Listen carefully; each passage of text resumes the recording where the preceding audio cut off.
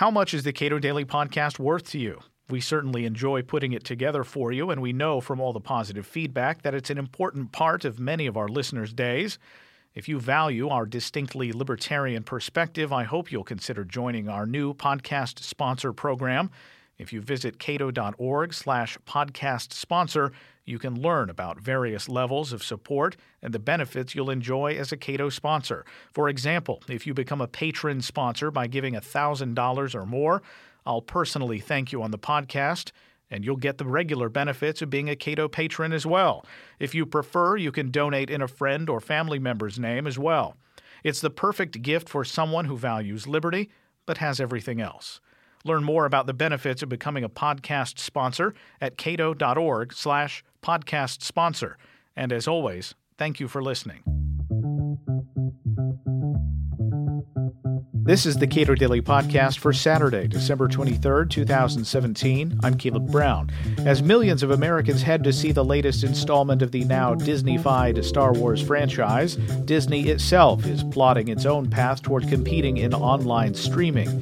Peter Van Doren, editor of Regulation Magazine, discusses how and if the decades-long copyright terms are affecting this market.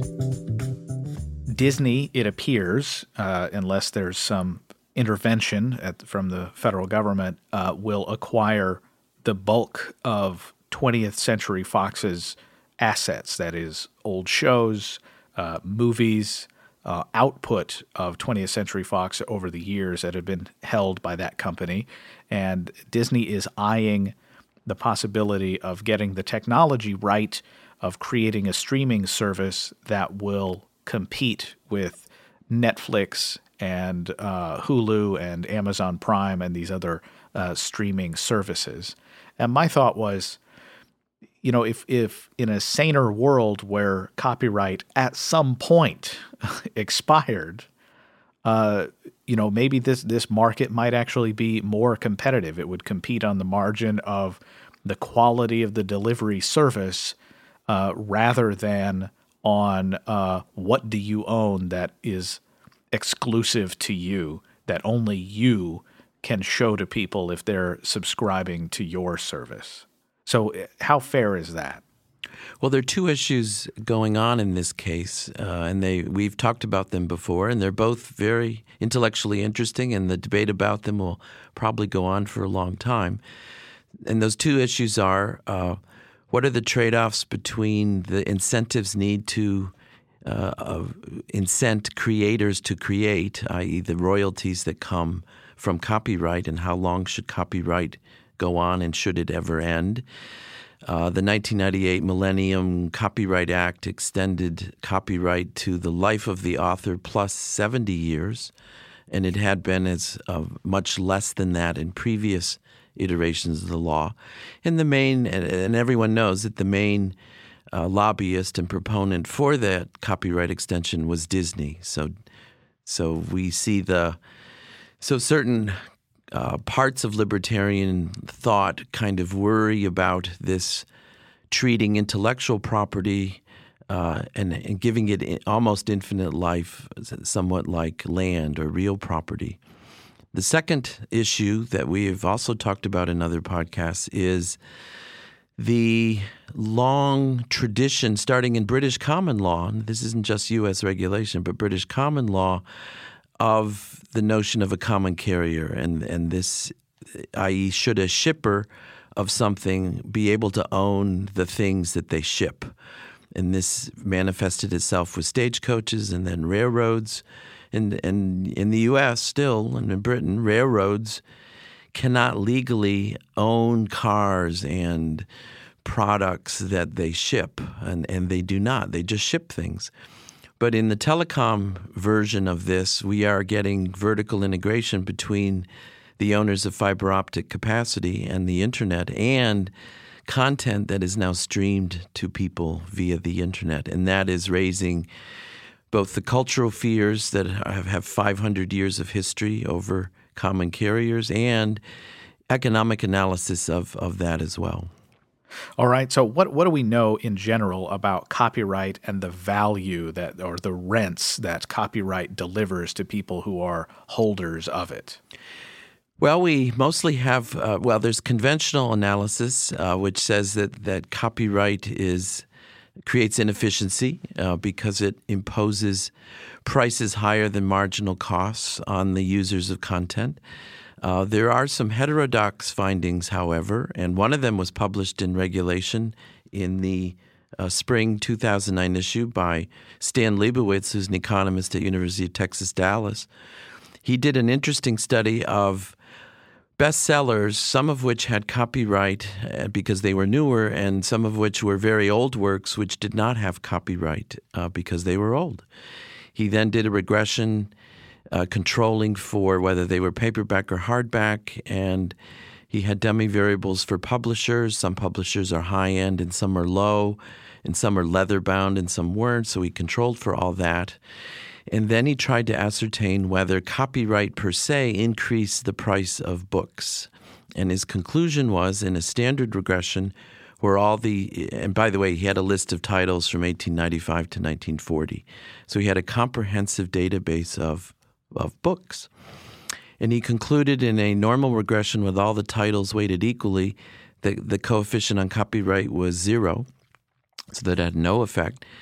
When he weighted the units of analysis by sales to give a weight to things that were very popular, he found that copyright had a positive 15% effect on prices.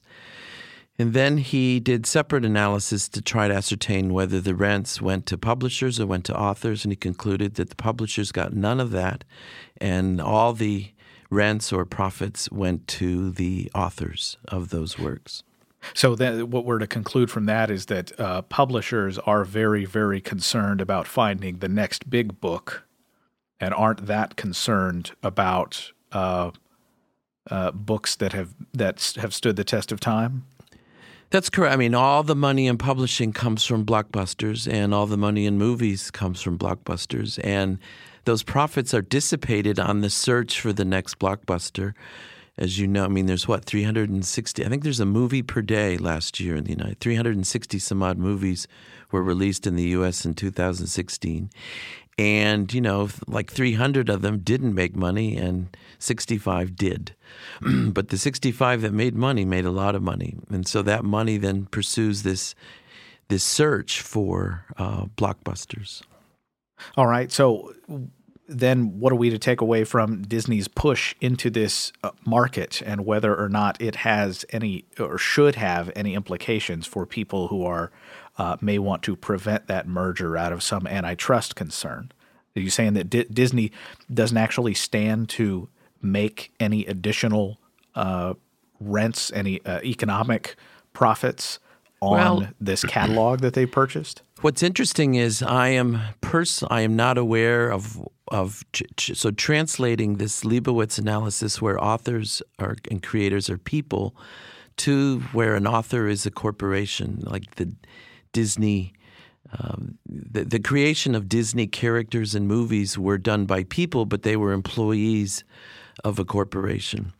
And so the rights to all these things are owned by the Disney Corporation, not Dan Brown, the author, right? So the concern Disney's concern is whatever profits exist in the sale of its stuff, it does not want to share them with the pipes, the shipper, the internet. And the war over whether railroads should get money or coal mines should get money is now a war over whether Comcast or AT&T in effect share in the rents of the lucrative content that they ship.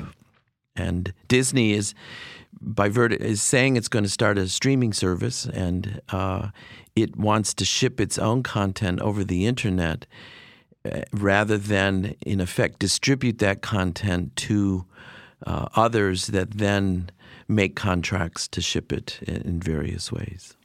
Okay, so to the extent that there are profits in these older catalogs of shows and movies, they want to make sure they're getting all of it. That is correct. That's my analysis anyway. And the way copyright is structured, having a larger catalog creates a larger incentive for you to own the means of distribution in addition to production. Yes, absolutely. The Disney has a huge, as they say, back catalog. If it were a publisher of books, it would have a large catalog of existing publications, and Disney certainly has that with Mickey Mouse and various animated characters and movies aimed at families and children.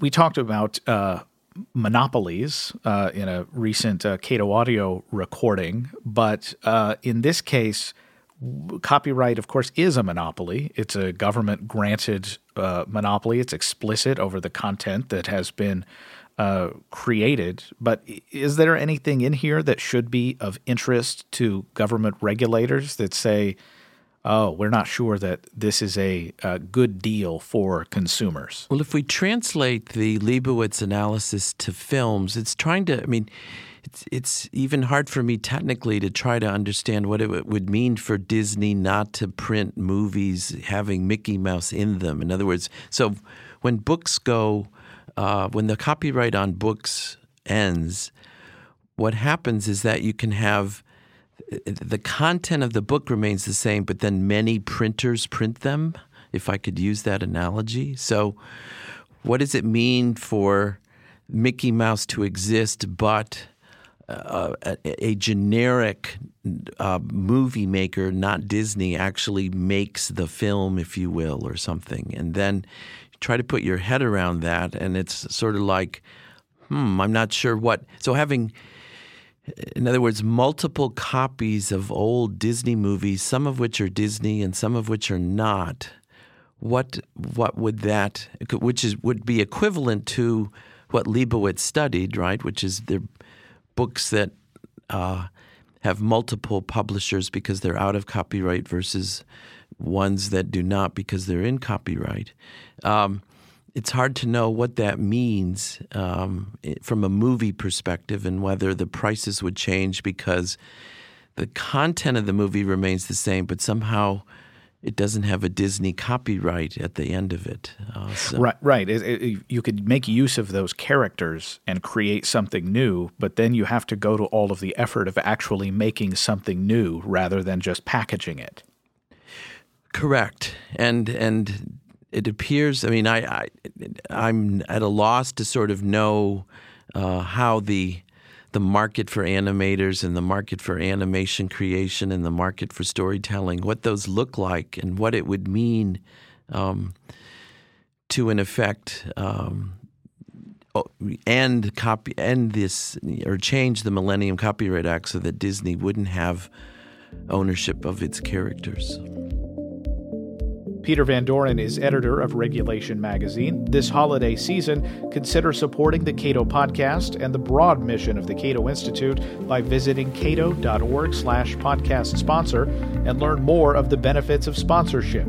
That's cato.org/podcast sponsor.